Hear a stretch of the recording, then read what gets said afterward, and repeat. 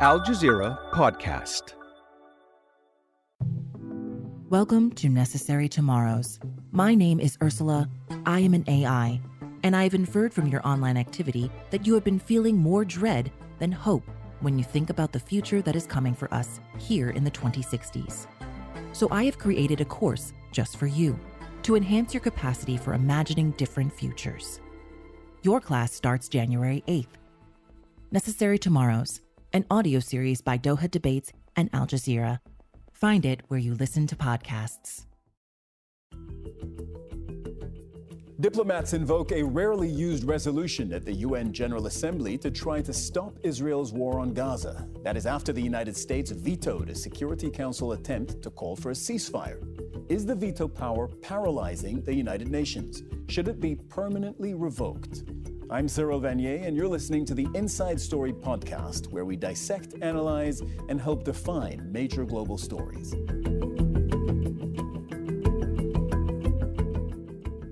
Let's bring in our guests. In Northern Wales is Carne Ross, the founder of Independent Diplomat, a non-profit advisory group. He's also a former British diplomat who served on the UN Security Council. In Islamabad, Maleeha Lodhi is a former Pakistani ambassador to the United Nations and was closely involved in discussions about the reform of the Security Council.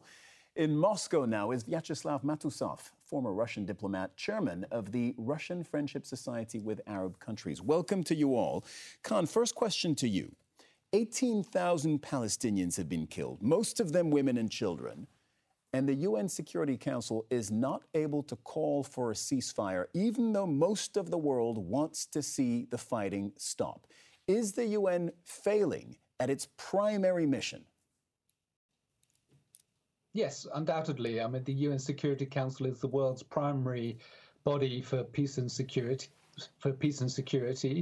And the US has blocked any action, as it has traditionally done, on Israel-Palestine issues. And on this occasion, it has clearly blocked Security Council action. So now the action goes to the General Assembly. So, by the way, just to make this clear, at the time of recording, we haven't yet seen the vote of the UN General Assembly. It'll happen in a few hours. There is likely to be overwhelming support for a pause in the fighting, and it's probably going to be called a ceasefire in the language that they're looking at. Maleeha, we have many viewers from what could be called the Global South on Al Jazeera. What are they supposed to think when they see major powers, on the one hand, promoting international rules, and then blocking the only multilateral system that we have to uphold them when it suits their interests? Well, I think most people in the Global South would be extremely disappointed but not surprised by the way that the Security Council, the way it's structured, is not working. I think at the heart of its dysfunction lies the fact that we have a structure of the primary body responsible for the maintenance of international peace and security, which reflects an arrangement of a bygone era. I mean, the 5 permanent members are there because of the Second World War arrangement. And now the Security Council needs to reflect current day global realities, which it doesn't. So I think there's disappointment in the Global South, but there's also a sense that this body must be radically reformed if it is to live up to the responsibilities of the 21st century, because it does not reflect 21st century realities. And for that, it is important that either the Security Council is reformed in a manner that you increase the number of elected members who can then balance the power exercised by the P5, or you move to end the veto-wielding powers, even though I think that will be a very difficult thing to do, because any reform of the Security Council, with which I have been involved in the negotiations for almost 5 years, any reform would involve an amendment to the Charter of the United Nations. And that means that a 2/3 majority of the General Assembly will be required, and then ratification by all those who have voted for it, including the 5 permanent members. So here's the dilemma, or the problem. The problem is that the 5 permanent members of the Security Council do not wish to give up its veto.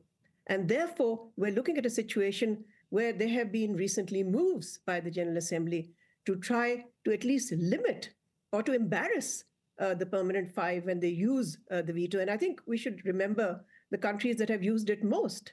It is the United States and Russia. The United Kingdom is the number 3 country that's used the veto many times. But China and France have used it less. So the 2 countries that have used it most, that underlines the fact how they've either tried to shield themselves or their allies from censure or from any kind of action, which leaves the Security Council dysfunctional, ineffective, and lacking legitimacy.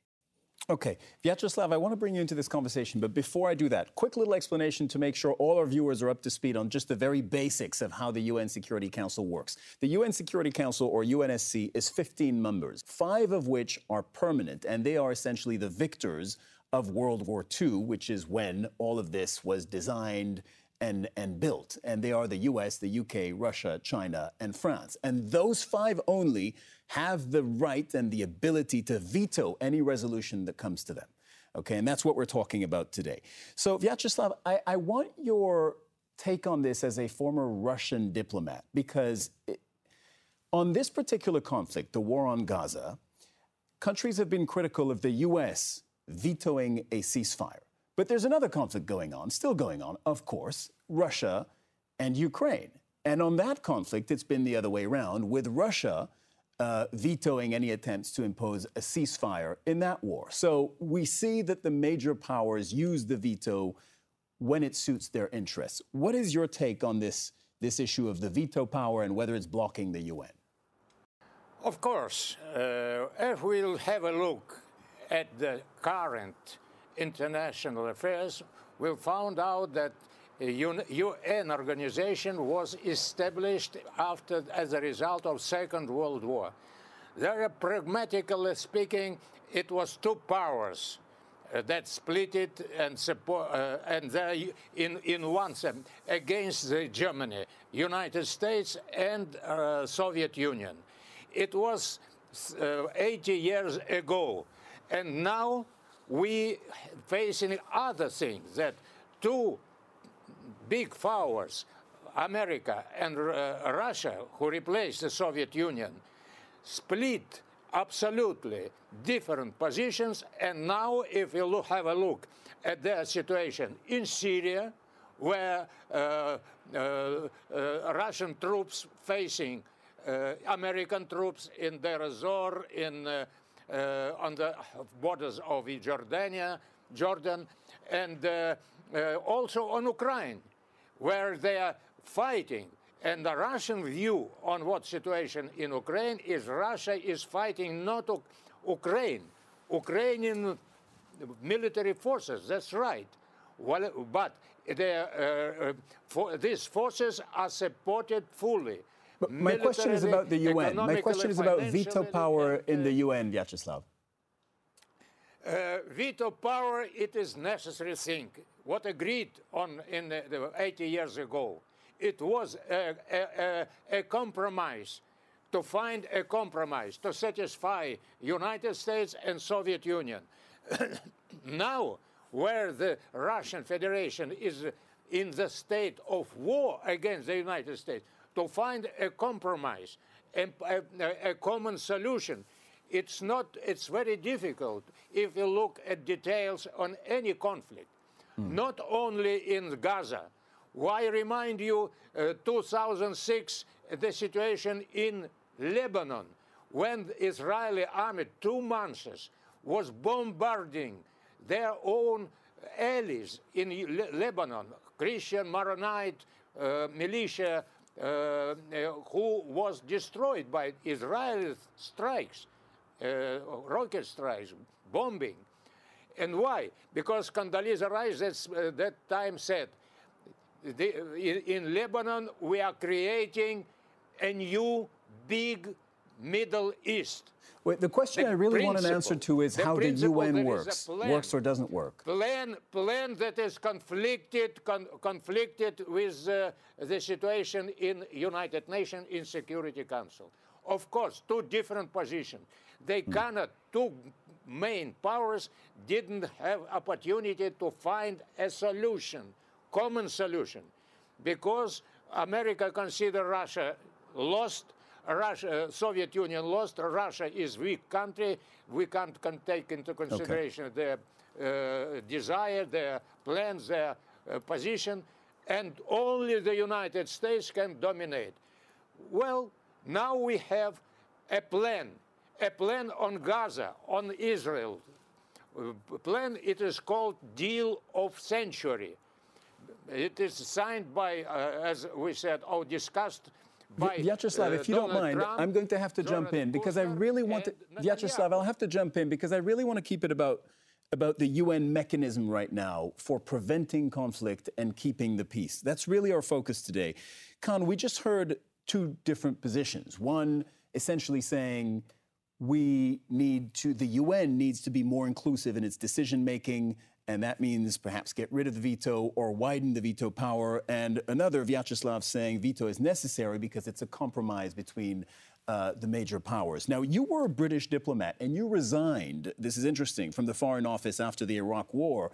That's when you founded your advisory group, Independent Diplomat, because you figured that there was a democratic deficit, your words. Tell us about that and how that applies today. Well, it applies because many smaller countries and non-state groups, many of whom are involved in conflicts or disputes around the world, are not entitled to speak at the UN Security Council or indeed other UN bodies when their issue is on the table. So Independent Diplomat was founded to address that problem by giving smaller groups, only democratic groups, the tools, the diplomatic means to get at those Security Council members or General Assembly members in other ways, for instance, by organizing private, informal meetings. But the earlier speaker who talked about the democratic legitimacy of the Security Council was absolutely right. It's not a legitimate body in that its membership is not representative. But the paradox is you make it larger and perhaps extend the use of the veto to other new permanent members, and that will make it even harder for the Security Council to reach agreement. And one of the paradoxes of what your Russian contributor said is that the veto is indeed in some ways necessary because it forces the big powers to agree or not to agree to a particular resolution. If they don't vote for a resolution and they can't veto it, they may well say, well, why should we implement it? Or why should Israel implement it in the case of Gaza? Because we haven't voted for it. And that's a paradox of the veto in a sense that it forces the big countries to adhere to the rules agreed by the Security Council or not. So in your view, should veto power be retained and perhaps modified, or should it be scrapped?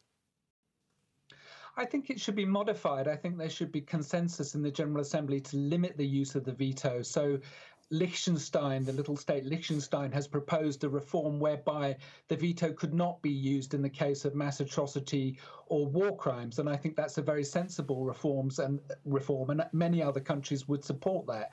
And I think that's reasonable. The other reform is that Security Council members, permanent members, should be obliged to explain themselves to the General Assembly when they use the veto, when the General Assembly might then take up the issue, as they have done on Palestine today.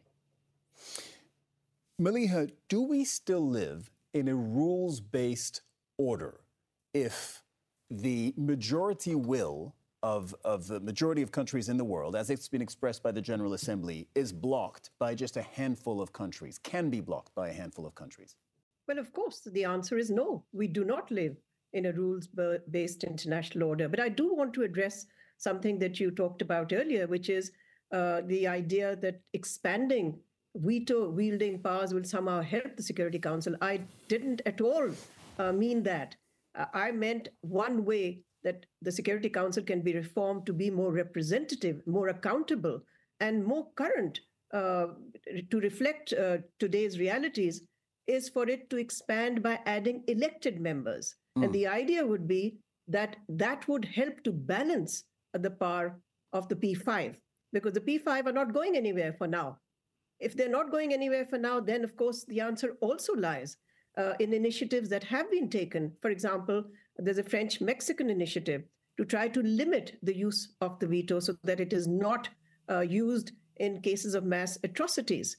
And then there's also a European initiative some years ago which aims to limit the use of the veto in cases where there is a humanitarian situation.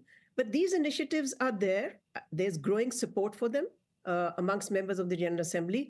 But clearly, they haven't been able to achieve their objective because they have not been implemented. They've not been agreed to. Maleeha, what's the most realistic plan B at this stage? There have been many avenues for reform that have been proposed, that have been considered in various forums. What's the most realistic plan B?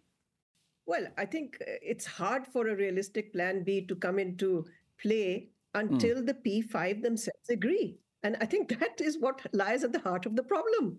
I mean, the problem and the solution are the same. The problem is the P5 with their vetoes, but the solution also lies in them voluntarily giving up or at least limiting the use of the veto. But we don't see that happening. So I think the General Assembly membership has tried to counter that by initiatives like ensuring that the use of the veto is explained to the General Assembly. I mean, this happened last year through a resolution that was adopted by the General Assembly. And of course, this led to an open debate in April this year by the General Assembly of the use of the veto, which was the first time that a major debate took place. Plus, don't forget that over 2 decades of negotiations in what is called the intergovernmental negotiating process at the United Nations in the General Assembly has not produced any outcome, but what it has done is to highlight the need for reform of the Security Council and the need for accountability by the P5 to the General Assembly, which, after all, is the parliament of the world.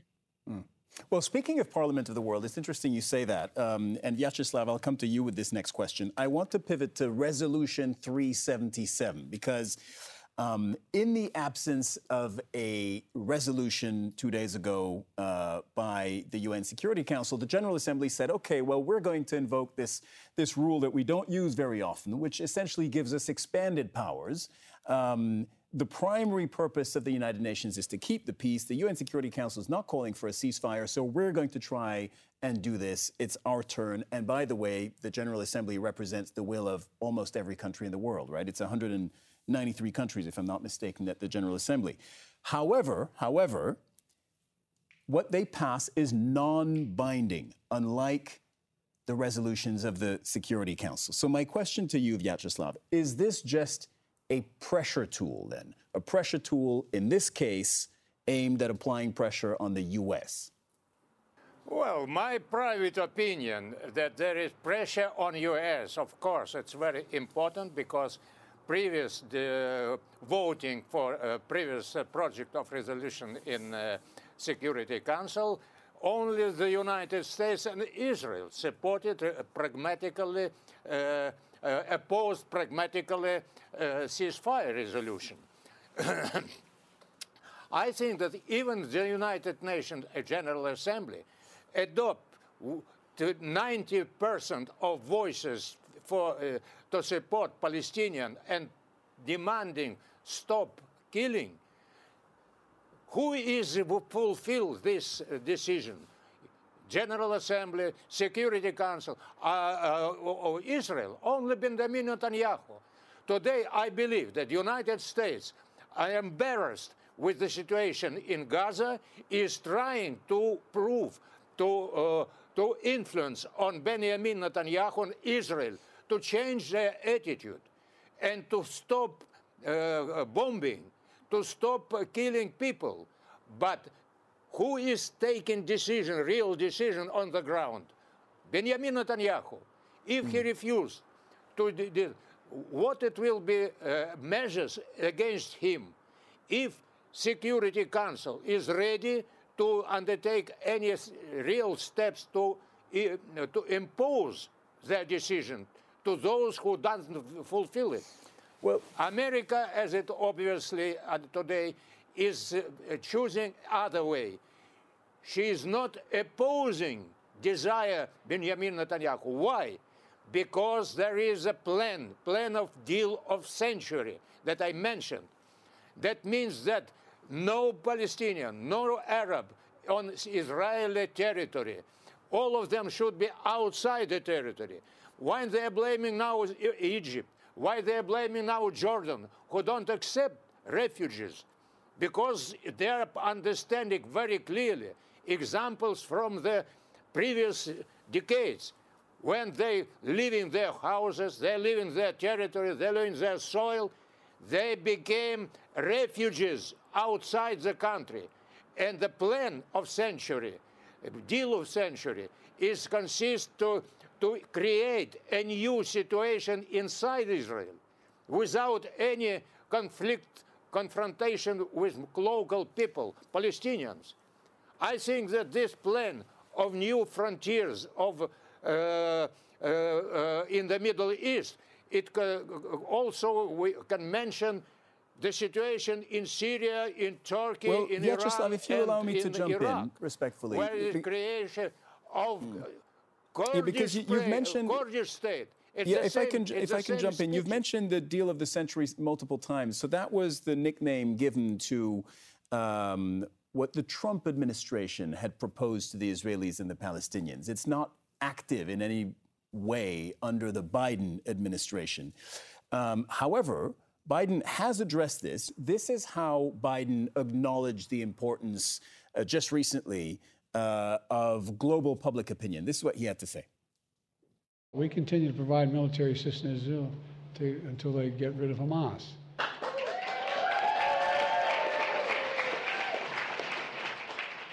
But we have to be careful. They have to be careful. The whole world's public opinion can shift overnight. We can't let that happen. We're working relentlessly for the safe return of the hostages. So, Khan, you heard that. The whole world's opinion can shift overnight. Until now, the U.S. had seemed fairly impervious to pressure from other countries. This is one of those little data points, if you're reading the situation carefully, that suggests maybe, actually, they are taking this into account. Oh, they certainly are, and they always have been, even if they may not acknowledge so in public. Of course, countries, even ones as powerful and as dominant as the United States, care a great deal about what the rest of the international community think about their actions, and they will be feeling very exposed. They don't like wielding the veto in the UN Security Council. It makes them look very isolated. The vote in the General Assembly will demonstrate the same thing, that there is a large majority of countries in the world who want a ceasefire, and only the US and Israel and a few allies oppose it. And that's not a comfortable position for the US to be in. And likewise, Israel. Israel says it doesn't care about international opinion or the views of the UN, but it actually does. And this will exert a certain kind of pressure on them, on the US and Israel, to ultimately stop military action in Gaza. I don't think it will be a military imperative that stops the action in Gaza. Whatever the Israelis say about it, I think it will be external diplomatic pressure. Maleeha, do you think then that there is a breaking point, so to speak, for the U.S., where the international pressure becomes such that the U.S. stops using, for instance, its veto power and shielding Israel from a UN Security Council call for a ceasefire? Well, if it was there, it should have happened by now. Look at the scale of the killings in Gaza. Look at the number of children who've been killed. Look at the terrible calamity that has befallen Gaza. Global opinion is very clear. Global opinion has been expressed in the previous UN General Assembly resolution. It has been expressed in demonstrations that are taking place across the world. And yet the United States seems to not be responding to this. There's a disconnect between what it says and what it does. It's not new. We've seen it happen before also. But the tragedy is that by the time the United States realizes it, what will be left in Gaza? The death and destruction there. And the fact that the United States continues to provide Israel with weapons, and high-tech weapons at that, while saying that it wants to protect civilians in Gaza.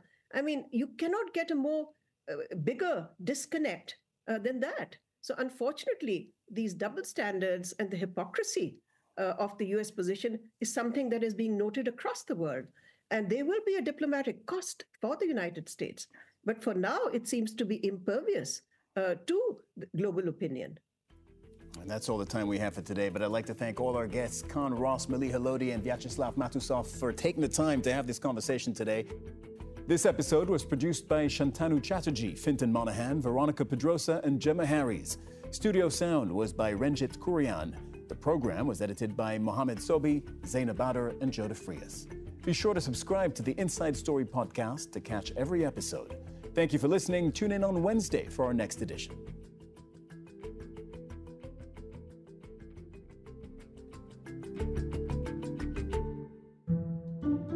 This week on The Take, as COP28 comes to a close, what did world leaders and activists accomplish inside and outside of the summit? That's The Take by Al Jazeera. Listen wherever you get your podcasts.